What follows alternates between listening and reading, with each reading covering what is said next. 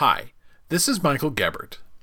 Every time I ask people to rate us at iTunes, I get one or two more ratings, which help us to be more visible to people looking for a podcast like this. But it ought to be more than that. If you're logged into iTunes, it's easy to leave us a rating and even a short review. So if you like this podcast, help others like it too. Take just a moment and leave us a rating and a review. Thanks. I'm coming across scans. I go, a print of, Cops with Buster Keaton. Oh my gosh. Everybody's got Cops. This will bring $20 on eBay. I'll do that later. I'll throw it aside. And I'm going through cans. Then I come to a can that says, The Battle of the Century, Reel 2.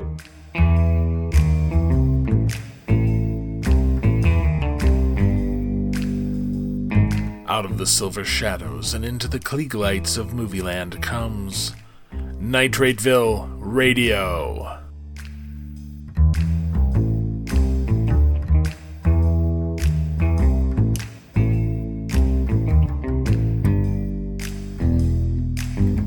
This is Michael Gebert in Chicago with Nitrateville Radio, the podcast that talks to people doing cool stuff in the world of classic era films. Brought to you by Nitrateville.com, the discussion site about movies from the classic age from all around the world. Before he was the Phantom, before he was the Hunchback, Lon Chaney was a bit player, making dozens of little films at Universal. Collector and accompanist John Marsalis has put 3 of these titles out on a new disc from Undercrank Productions. We'll talk about that, and other things that go with being a collector. Like when you put on a reel you've acquired and realize that you're the first person to see a long-lost Laurel and Hardy short in 75 years. And remember to subscribe at what we like to think of as the Unholy 3, iTunes, SoundCloud, or Stitcher. No, I'm not trying to be he who gets slapped. It's just a little mockery, nothing unknown around here. But please, do it, so you never suffer the penalty of missing an episode.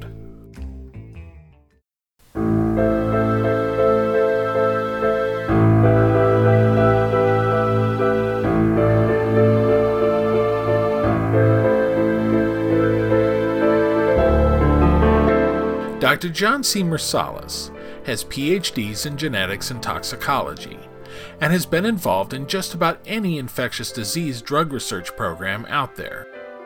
He's also a silent film fan and collector, and even accompanist for screenings in the Bay Area. That's his music playing behind me right now. And he's the latest individual to put out a professionally produced DVD of rare silence held by the Library of Congress through Ben Modell's Undercrank Productions. Lon Chaney, Before the Thousand Faces, looks at the horror icon's early work as a character actor in 3 incomplete films directed by Joseph Grass in 1915 and 1916. Marsalis has long been a Chaney fan. In fact, that was his username when he was on the old Usenet group alt.movies.silent, Chaney fan. We'll get to how he found that famous Laurel and Hardy film eventually, but it all begins with Chaney, and how a young John Marsalis discovered him. Well, I got into Lon Chaney at a pretty early age. I mean, when I was growing up, I was very much a horror, science fiction, fantasy movie buff. I mean, I saw King Kong at age 4, and it kind of changed my life. And so I subscribed to Famous Monsters of Filmland magazine from about age 10 on. And they always had a feature called, every month, called Lon Chaney Shall Not Die, and they'd have a picture of a Chaney film. And, I made it to college having seen exactly 2 Lon Chaney films, Phantom of the Opera and Hunchback of Notre Dame. And that was it. And I was like, well, why can't I see all these other films? I mean, at the time, I didn't know there was such a thing as lost films. And so, I just became very interested in Chaney. I was actually working on a book at one point. Citadel Press wasn't interested in it. They said it wasn't commercial enough. And they said, well, don't feel bad. We also turned down, the films of Fred Astaire and the films of Burt Lancaster as not being commercial. And so I ended up creating a website, which is lonchaney.org that I've run for many years now, probably 20 or so years. So, yeah, I've always been interested in Chaney. In particular, I've been interested in the early Cheneys. I mean, I like the MGM period, but the MGM period is around. I mean, you can, with the exception of the notorious films like, London After Midnight, Tower of Lies, The Big City, and Thunder, you can really see his entire MGM output, many of them, the majority of them, in beautiful prints off the camera negative. The period that's fascinating to me is the over 100 films he made for Universal pre-1920. And a pitiful number of those survive. When I first got into this, I think the survival number was about 2. And I think now it's running more like about 18 because films have been turning up. But so, I guess it was the allure of the unknown. If it's, like the Garbo films where you just go, you check them all off, you see them all and say, well, now I'm done. With Chaney, it's always the endless search of, how am I going to find, one more of these early Chaney films to take a look at? Well, yeah, so this set is 3 films all made at Universal, 1915 to 1916, pretty close to the beginning of his career. Let's talk about what was he really, what was his position at Universal? Well, he was just another contract player. The films, I think his earliest appearance is something like Unbilled is like November 1912. He starts getting billed appearances in 1913. By 1914, he's making 20 plus films a year, which means every other week he's making another film. He was just another actor. He was rising through the ranks. He was certainly not the leading man or the lead player in 1915, 1916. And the DVD set, that's sort of in that period when he was becoming a featured player, but not the star. The star would be a Cleo Madison or a Dorothy Phillips, or for the in many of his early Universal films, or Pauline Bush would be the lead, and he would have a small, sometimes a middling level part. It's not till we get to about 1917 or 1918 that he's starting to get significant leading roles.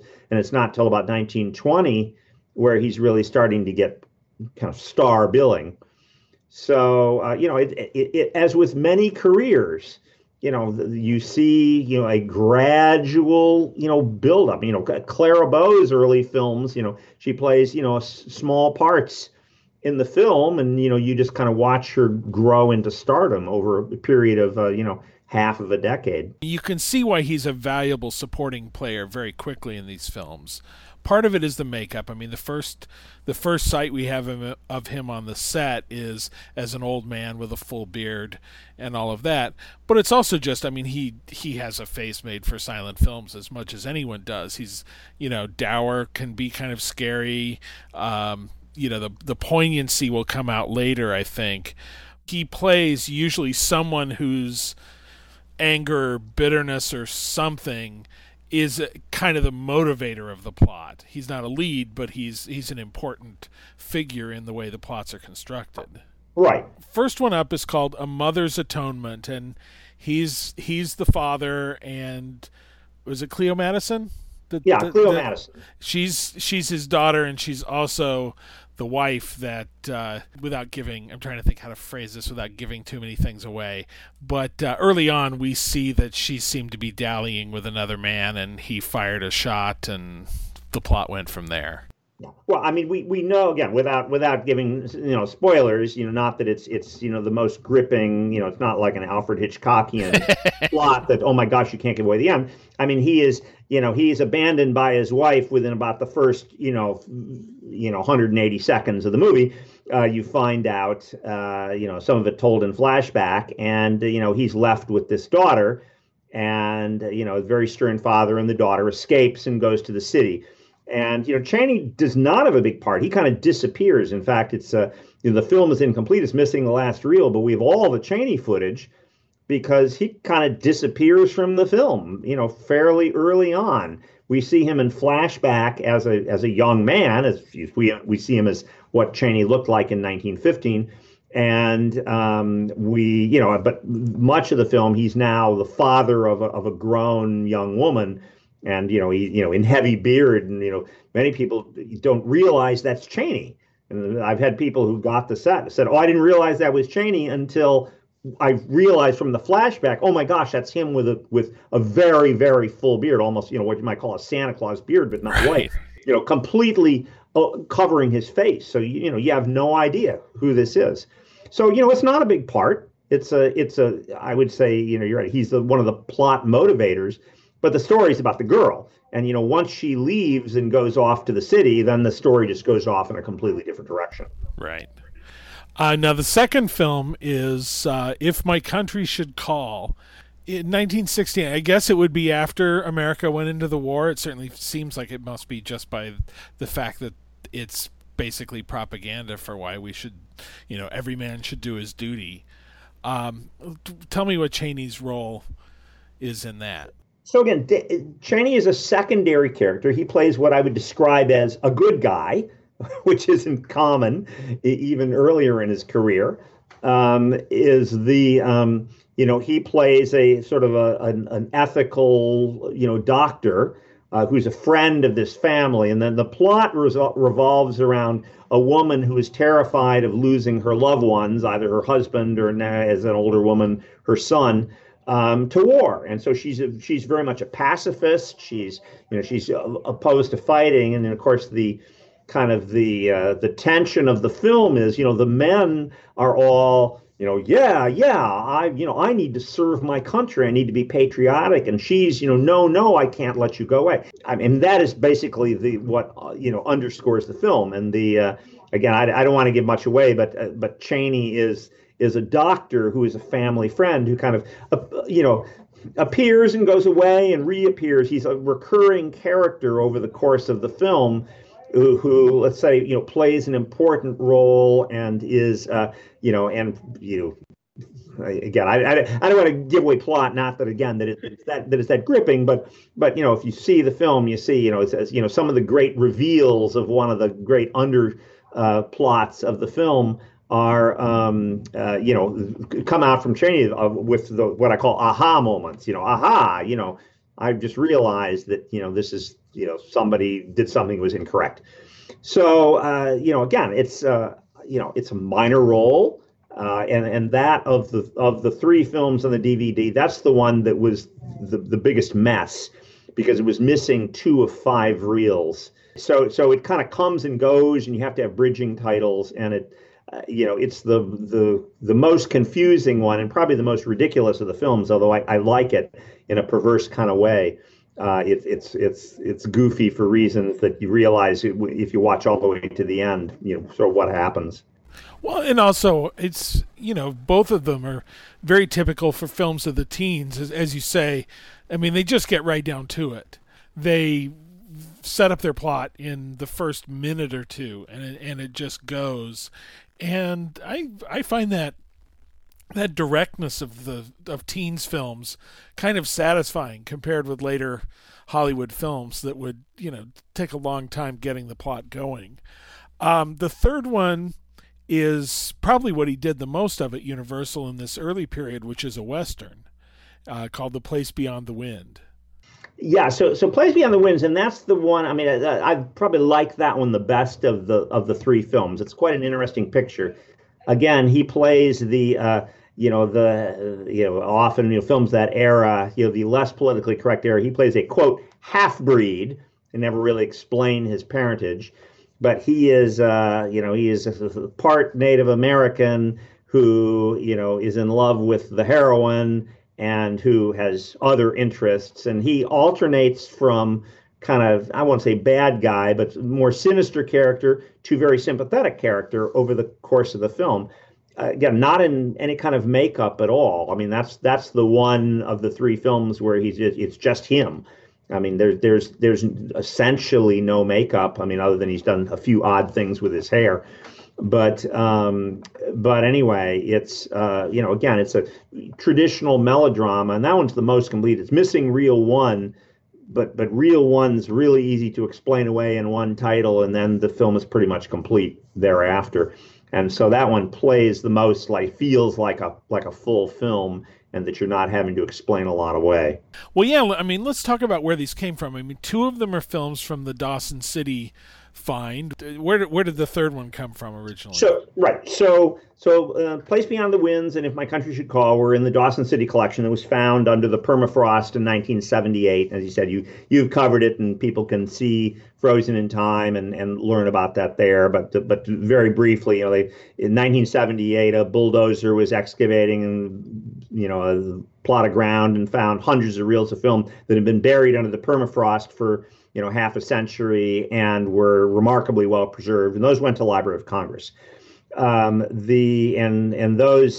went to Library of Congress shortly thereafter. I actually looked at those films, and I looked it up in 1985, and I've been interested in doing something with them ever since '85. So it's literally taken me 3 decades to bring this project to fruition.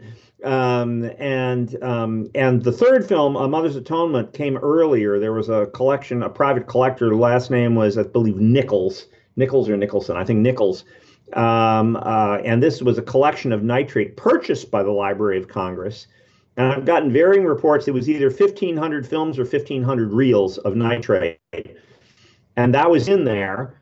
And so that had also been there a long time. I saw that film at the Library of Congress in 1978. So I'd had an interest in doing something with these films, and I was never sure exactly what, through something called the Library of Congress Silent Movie Project, where they're trying to kind of repatriate films from private collections. I've been working a lot with the Library of Congress over the last couple of years, and this was sort of as a favor to me. And because they have an arrangement with Ben Modell's Undercrank Productions, all the pieces came together, and they said, well, we can give you, good, brand new 2K, scans off of the preservation negatives on this. And so they provided me with new scans that, as you can see from the DVD, really look good for films that are 100 years old. But there's water damage in the Dawson City films. In fact, one of the things people don't realize is that, gosh, these have so little decomposition for having been buried under the ground for half a century. Well, the prints were almost in pristine condition when they came out of the ground. Nobody had experience in dealing with frozen film buried under dirt, and in the thawing process, some of the edges of the film had water damage. So where you see like nitrate decomp on the edges, that happened in 1978 when they took the film out of the ground. They would know how to do it differently now. But anyway, they were, all 3 films were a little bit of a mess. Again, The Mother's Atonement is missing reel 3 of 3. Place Beyond the Winds was missing reel 1 of 5, and If My Country Calls, I believe it's reels 1 and 4. So what I did was, so I got these scans, did my best to clean them up, and I mean, there's freeze frames, there's damaged sections that you couldn't do much with, and I mean, I didn't have either the time or the wherewithal to go through frame by frame and clean up dust and scratches. So, or even, try a lot of fancy image stabilization. So the films, what you see is what you get.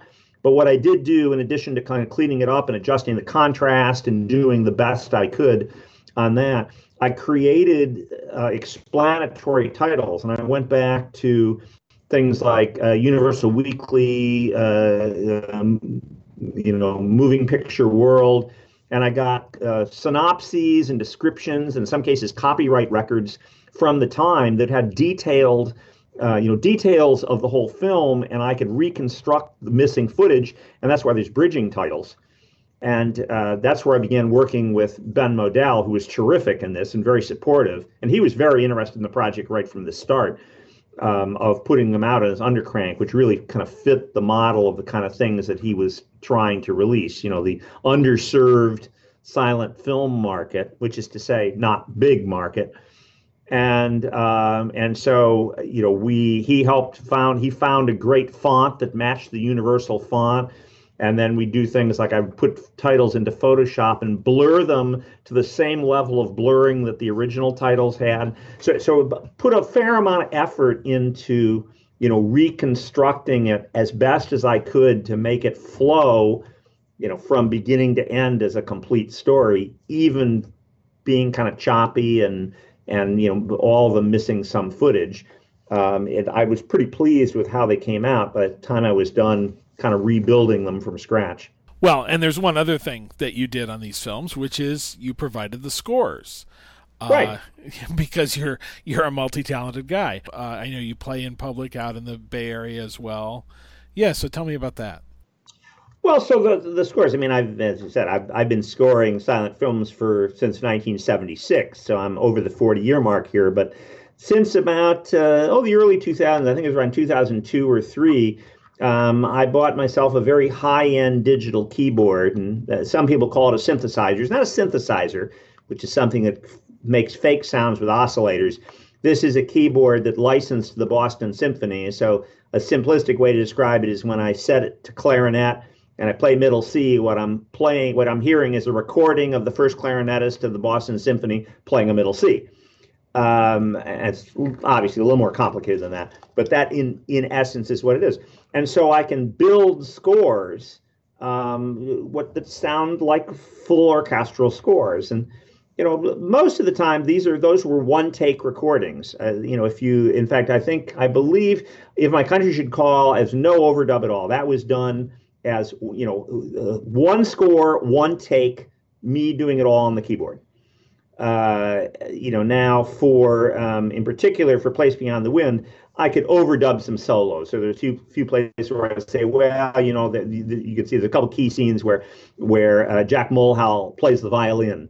And so I thought as I'm planning out the score, I said, okay, I'm just going to play on the first pass, play some kind of basic, rhythm music, and then I'll overlay a violin. And then I would go back and I would, dub over a second track with violin. But they weren't real sophisticated. I mean, these were, I don't think there's any place where there's more than 3 tracks of sound, and the vast majority of all 3 films is one track. And so I do it all on the computer, and I just lay the track down, synced up with the print, and then, in the end, delivered video masters to Ben, who then took them to the production company, and Ben's the one that packaged them and put the menus on and did all that. I just kind of delivered final ProRes files that I'd edited, and this is all done at home. It's Sony Vegas, my keyboard plugged in. So this is the kind of thing, this project would not have been possible a decade ago, because a decade ago it would have cost a fortune to get the LOC scan. I would have had to work with a production company, and a professional editor that, paying $150 an hour to do all that. But, if to do the score, I would have needed studio time at about $125 an hour, and, including an engineer. In other words, it would have cost thousands of dollars to make, to do this video on something that, if we sell 1,000 copies of this, I'm going to be tickled to death. I mean, it's, in other words, I would have never made the money back. Whereas this, literally, the only costs of the entire project was the postage it took to mail the flash drives containing the films to Ben in New York. So I have about $3.50. I have a lot of sweat equity in it. I mean, right. I've many hours to do all the video editing and the title reconstruction and the research and then doing the scores. But it was a labor of love. Obviously, I didn't do it for the big 3-figure payouts I'm going to be getting in royalties. 3-figure if I'm lucky. And so, in other words, that it makes it possible, and that's the beauty of a thing like Undercrank. You can take these kind of lesser things that even a Kino or Flickr Alley or Image Entertainment are going to say, we just can't make money with that. And you can put them out and get them out to the world, and that sort of was my goal. Well, and one of the things that's distinctive about it too is, incomplete films are a very hard thing to release commercially because they're incomplete. They have that stigma, exactly. This is really showing people a much truer side of what's going on in the archives than something that, like you said, is off-camera negative and is relatively perfect in in its presentation today. Right, exactly. And I've said, well, if this does well, I mean, I have other projects in mind that I could do, but does well is a relative term. I mean, if this was one of the ones I think I was lucky that I really truly could do it for free, but there are other Chaney things out there and other archives that even if I could, quote, get it for free, I would probably still be paying for digital scans, and you'd have a couple $1,000 up front. Again, I don't know that makes it feasible any longer. And I don't need to make money in this, but I don't really want to lose money either. At least lose a lot of money. And so, we'll see how this one does. I think I'd be delighted if it sold 1,000 copies. I don't know if it'll get there at some point, but I mean, if it does okay, then that may say, gee, there really is a market for some of this kind of more obscure, offbeat material. And I like Chaney a lot, but I mean, there are other films out there that I think are orphan films that deserve to get screened, and for various reasons they just don't. They don't attract the attention. Anybody can put out a restored Metropolis or yet another version of the Phantom of the Opera, and it'll sell. But to name the two best-selling silent movie DVDs of all time, Phantom and Metropolis. But, there are not a whole lot others that are going to generate big sales. You mentioned in passing there the Silent Film Project, which I guess I kind of knew this was going on, but I didn't really know it was as formal a thing as you're talking about. And I found the page, I'll link this on Nitrateville, that kind of gives an overview of it, and it's really interesting in that there's kind of an idea that collectors have been a bit at loggerheads with big organizations, whether it's studios or archives or whatever, and this is really a project to go out there and collaborate with collectors on making sure that things are saved and they don't get lost at some future date because only one person has them. So talk about that and how it came about. Well, so this is a project that began, I think we can trace this to the publication of David Pierce's book. I don't remember the exact title, but Survival of American Silent Film, or something along those lines, which you can find online, that Library of Congress published. And what David did is he went out and he surveyed not just archives, but private collections. And I was one of the people that contributed to this. Other people did as well. And to make a long story short, what was interesting about that, and that's the book that came out with the figure we've now heard, that approximately 25% of silent features survive in some form or another, but a significant number of those survive in 16 millimeter only in the hands of private collectors. And there is an impressively long list of films, and the Library of Congress has even put out a want list of we're looking for these. These are titles that we know are out there in 16 somewhere because we know about screenings, or they were in the Codescope catalog or the Universal Show at Home catalog. And so we would, we'd like to borrow these prints. So Library of Congress got some funding to try to, what I might call repatriate from private collections films. And the way the program works is you loan them the film. There's no money that changes hands. You loan them the film. They professionally clean it. They professionally do a digital scan.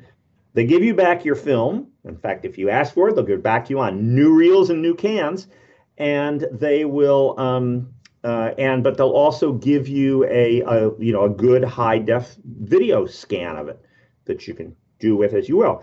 But the beauty of this is the Library of Congress then accumulates a large library of high def digital scans of 16 millimeter films that can then be used for other preservation projects. If someone finds a nitrate of a film that's missing a couple reels, they say, we have high def scans in 16 millimeters. They can work with other archives. So I was the original guinea pig for this program. It began about 2014-ish, really took off by about 2015. And this happened at a time that I had another collection, which we'll probably get to talking about, the Gordon Burkow collection, passing through my hands, that had 14 features in it that were technically lost features, in that no FIAF archive held them. So I began passing film through the library, and they began accumulating, and I think they ended up scanning something like 85 to 90 films, both features and shorts, from me. But then I made some presentations. I spoke at Mostly Lost one year. I gave a presentation about finding lost films in 16 millimeter collections, and I've kind of been a spokesperson. And when other collectors have been approached, they've sometimes contacted me and said, "Oh, these people have approached me. Can I safely loan them my films?" And I think my response was usually, I would trust them with my firstborn child. So yes, you can totally trust them. And so I don't know what the current number is, but I think last summer they were saying they had over 300 films that now passed through this collection, where they're digitizing this large collection of silent films, all from 16 millimeter. And they're picking things where there is no known print in any FIAF archive. I saw that East Side, West Side was one of the titles that came from you originally. What else did you have that you contributed to it? Oh, you caught me off guard with that question. I mean, there were certainly a lot of interesting Codescopes and show at homes. Again, to be fair, this wasn't, I didn't have London After Midnight or the 40 reel version of Greed.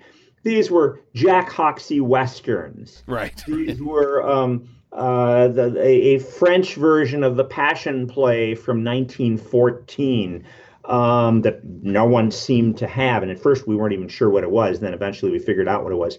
There were some very rare shorts that passed through, all in beautiful old original prints. East Side, West Side is just one example. It's a 1923 Irving Cummings directed production. Not a big film, but, a minor little melodrama from the period. No known archival copy. And other people have said, well, Grapevine sells it. Well, Grapevine sells it on DVD, off a Duke print, but, we've now got a beautiful tinted original print that's now been beautifully scanned and that Library of Congress has, and that is available online. And if you search, Library of Congress Silent Film Project, you'll very quickly find it. And that was one they also had me score, and just as an example of the very good quality that they get on these films. So I think there were 14 lost features. Oh, another one is it was Paradise. Is it Paradise of Sunshine Alley? Sunshine of Paradise Alley. Sunshine of Paradise Alley. Thank you. An early Max Davidson film, and again, no known archival holdings. The film's been around, but I had a beautiful original tinted print. There have been a few others of what I would call common films. But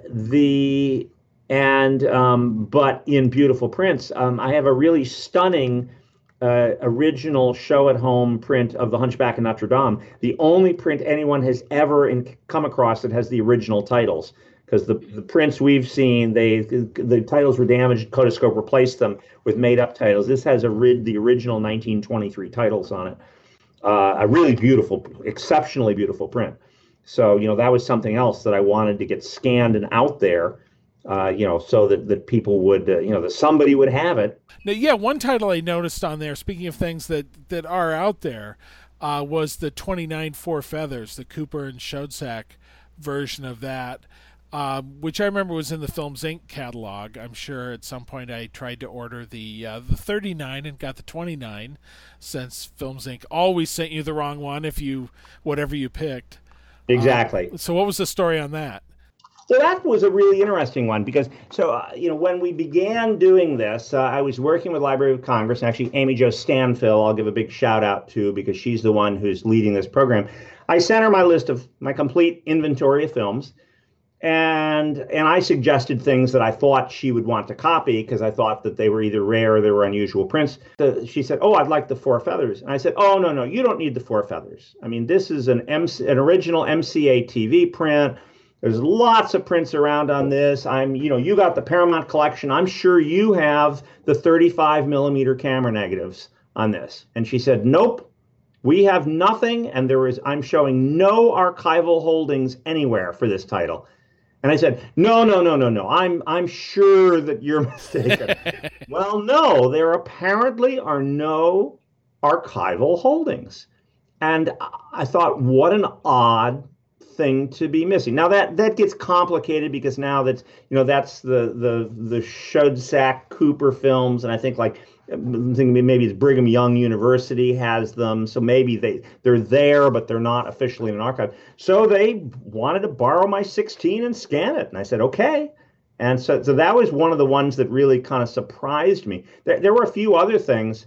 There was one, I won't tell you what the title is because it's a sensitive title, but I'll say a Lon Chaney film, a still copyrighted Lon Chaney film from a major studio. Except that the major studio had their one projection print has been destroyed, and they can't show it anymore. And there's apparently a problem with printing the negative. And so I know there was a festival that was going to run it, and I said, if you can clear it with this major studio, I'll loan you my print. And so they cleared it, and I provided my print. So they contacted me about that one and said, well, it's hard to believe we don't have this pretty significant film that, say, has run on Turner Classic Movies. And I said the story. I said, well, I haven't heard what happened, but I think the one projection print on the planet's been destroyed. So they ended up scanning that as well. And that was a real surprise because you just think, everybody's got that. Well, no, everybody doesn't. Yeah. Well, it's too bad the title is unknown. But anyway, and it's not an unknown title. But you're not too far off in years. All right. Well, now you mentioned offhand the Gordon Berkow collection, which did have one big, long sought after prize in it. But tell me about that. Tell me who Gordon Berkow was and how you came into possession of all these films. Okay. Well, let me back up a little earlier than that because I will lead up to the film that I know you're going to ask about. Let's back up to Robert Youngson. And Robert Youngson was a producer and director at Warner Brothers going back, I think, into the 1940s. And he made a lot of well-known, what I would call documentary shorts. This Mechanical Age, I believe, was nominated for, or maybe won an Oscar for Best Short. And when he got in the 1950s, he began to make a number of some people call documentaries, I'll call compilation films, things like Days of Thrills and Laughter, Golden Age of Comedy, Further Perils of Laurel and Hardy. And what he did, these were compilation films kind of coming with the best of the scenes of the silent era, which, you think from time-wise now, this is like 30 to 40-year-old films. It'd be, the frightening thing is if we saw something today with compilations of the 1970s, that's the time frame. And so what he did is he went out and he signed licensing deals with the studios, and they weren't doing anything with old silent films, so they were happy to provide material. And if you were doing this today, you would contact, say, Warner Brothers Classics and say, I need... I want to use a clip of, such and such film, and they would send you a time-coded DVD, and then when you studied it and figured out what you needed, you would write them back, say, okay, I need a 35 millimeter fine grain of this title from, 17 minutes, 23 seconds to 21 minutes, 14 seconds, and then you would save the money by just doing that little kind of snippet of film in the very high quality you need for your final theatrical release. Except they didn't have digital time code in the 1950s, but they did have 16 millimeters. So when Youngson would order up films from studios, he would say things like, I would like, a print of Double Whoopee, for example, with Laurel and Hardy. And they would go to the camera negative and strike a 16 millimeter print of Double Whoopee. And he would use that, and then he would write them back, and he'd say, I want from 14 and a half minutes to 18 and a half minutes of this, and they'd strike him like a 35 millimeter fine grain, or maybe they'd go, I don't know what he worked in, if he worked in, fine grains or release prints, or they struck him negative, whatever. But they would give him just that footage. So that's the Youngson collection. And so he acquired, besides putting out all these compilation films, he acquired lots of interesting 16 millimeter titles in his collection. Well, flash forward to about 1990, and Youngson had passed away in the 70s, and I don't know if it was his widow or his kids, but his estate, somebody was selling his collection, and his collection was sold to three kind of legendary New York area collectors, William K. Everson, Herb Graff, and Gordon Berkow. And Gordon was of course, William K. Everson, everybody knows Bill Everson, or famous film scholar, probably one of the most important people in the history of silent film history and writing and exhibition. Herb Graff, not as well known, but Herb was a major collector, especially of musical shorts, sound films. And so the three of them went in together and they bought the Youngson collection. And they divided it up. And Bill only wanted 3 films. One of them was Pass the Gravy. I've tried to learn what the other 2 were, but neither Michael Graff, the son of Herb Graff, nor Karen Everson, Bill's wife, now widow, they said, well, yeah, I remember the transaction, but I can't tell you what the films were. And Gordon got most of the silent material in 1990. So flash forward again, about 2003, Gordon passes away. And his collection kind of bounced around in limbo for a decade for a variety of reasons I won't go into, legal reasons, estate reasons. There was talk of David Packard acquiring the collection, and that deal never came to fruition. And by about 2014, the family was getting tired of this, and there were 2 daughters that they said, we're paying for storage on this. Hurricane Sandy had just come through and nearly flooded the storage vault. We need to get rid of this. And through a couple mutual friends, they were referred to me. And again, to make a long story short, I met with them. We cut a deal, and I said, I'll take care of this collection. I was basically going to liquidate the collection for him. And so I was essentially selling the collection for him, but of course I could take anything I wanted. And if anyone goes to my Facebook page, you'll see a picture of what my downstairs theater looked like the day that the 4 tons of film arrived. It was 2,323 films, 2323, nice even number. And and so I began sorting through these. And I'd say, the print of Psycho and Maltese Falcon, The Birth of a Nation, The General, I can sell these really quickly just to make room. And so I'm going through, and I spent a year going through this material, and there's things I'd say, this show at home print of Hunchback of Notre Dame, I want that for myself. This print of The General I'm going to sell. And then there was the stuff that I called the true junk.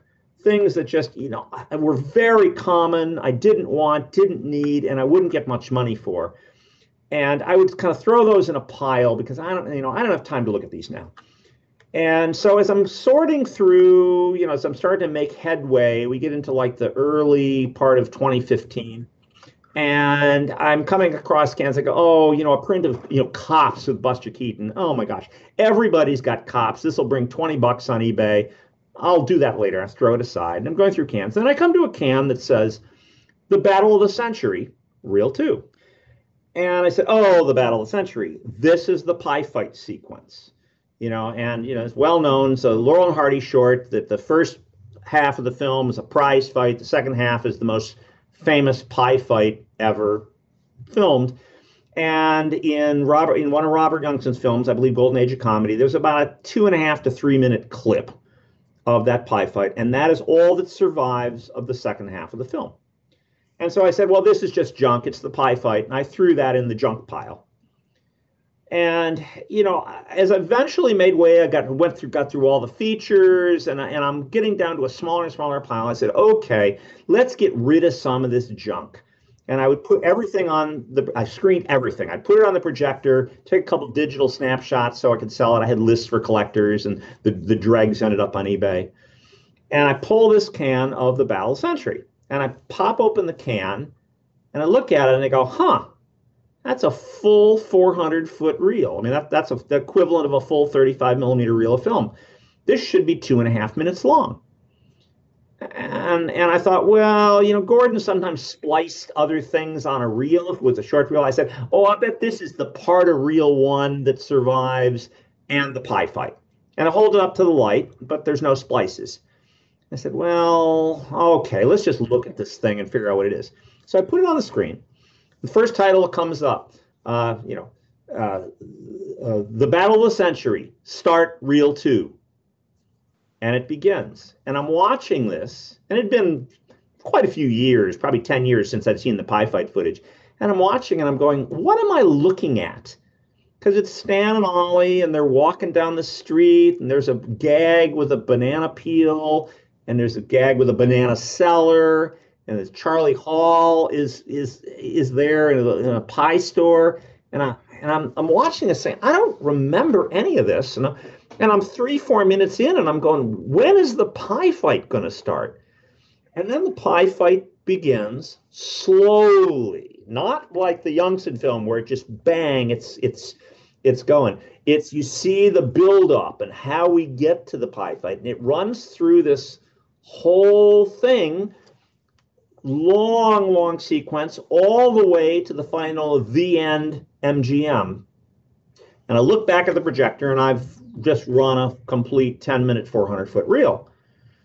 And I said, holy cow, this is all a reel too, except I didn't say cow, I said something else.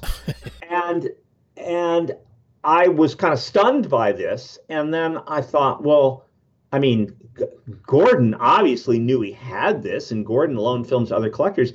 Wonder why people think this is so rare.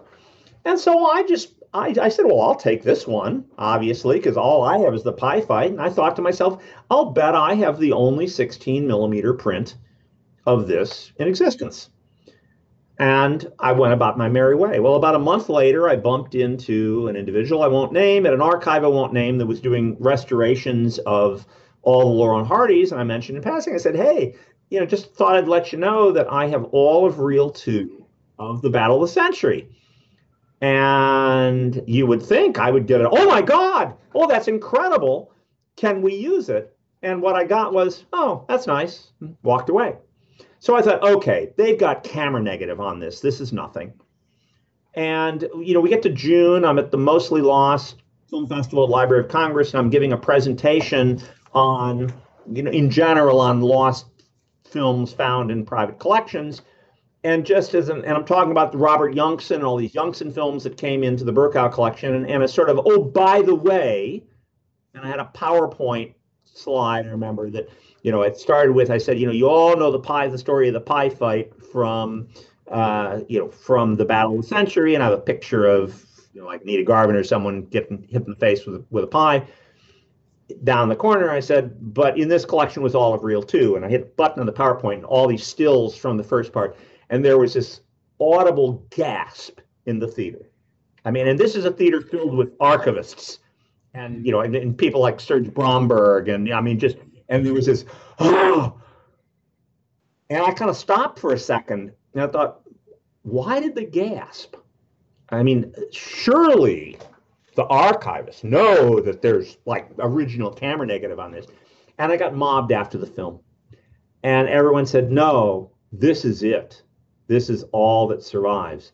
So to make a long, I guess I was, you can argue which adjective is better, naive or stupid, but I was kind of stunned by that. And by the way, since then, somebody at the original archive contacted me and said, you didn't really offer this to us, did you? And I said, no, thanks. I said, well, yeah, kind of. I said, oh, for God's sakes. Again, it was one of the things where the title just went over somebody's head. And so anyway, to make a long story short, I'm very friendly with Serge Bromberg, and he was very enthusiastic. And I said, let's get this out there.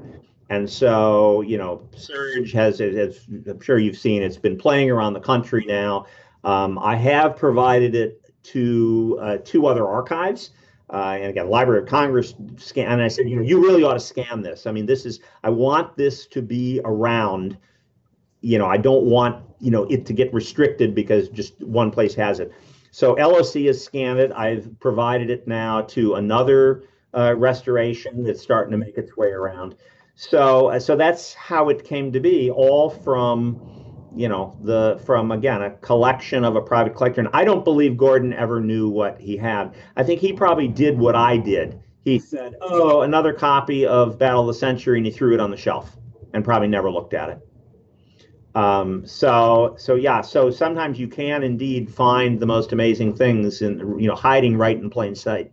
Yeah, because I was going to ask, how did he not know that he had one of the things that people are searching for the most? Well, yes, I mean, it was I think the writer for Slate said it was as if Moby Dick, swam onto shore with the Holy Grail in his mouth. I mean, it was, and Leonard Maltin was, apoplectic on this. He's, just an astonishing, once in a lifetime find. And, and I always, I introduced this when we showed it at Cinecon a year ago, and I said, I'm a Lon Chaney collector, where 18 of the 110 Universal silents survive. So excuse me if I'm not empathetic to you Laurel and Hardy collectors, where there are 3 lost films, and one of them we just found, and another one there's a fragments of. There's one completely lost Laurel and Hardy film. I said, I don't feel a lot of sympathy for you guys. So it's exciting. And again, this is, there are collectors who would say, "Ooh, this is so cool. I have this and you don't." And, to me, the enjoyment is getting people to see it. I mean, I, as with everyone, I probably, at some level, I'm a narcissist and was delighted that the New York Times covered it and, did a big article about it, and that it's played around the festivals, and I get a lot of thank yous, congratulations. But I'm just thrilled to have people see it. And, the punchline of all this, when Kevin Brownlow assembled the silent Sherlock Holmes with John Barrymore, his comment was, he said, "As I began putting it together, I realized what a lousy movie it was."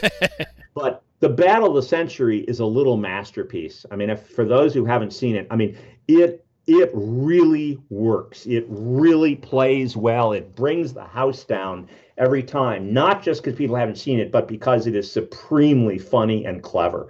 I mean, it really is one of the best of the silent Laurel and Hardys, and that's saying a lot. And so that's what's so delightful, is that not only has it been recovered and that people are seeing it, but that it's really, really good.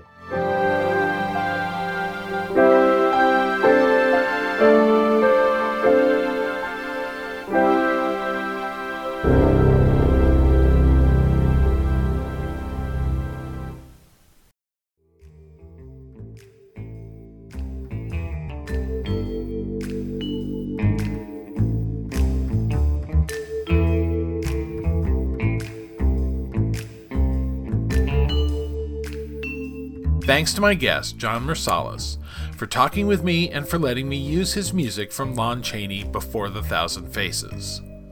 I'll have links for that DVD, as well as some clips for things we've talked about, in the show post at nitrateville.com. Theme music is by Kevin MacLeod. Be sure not to miss a single episode. Subscribe to Nitrateville Radio at iTunes, SoundCloud, or Stitcher. And hey, why not join us to chat about old movies at nitrateville.com? Thanks.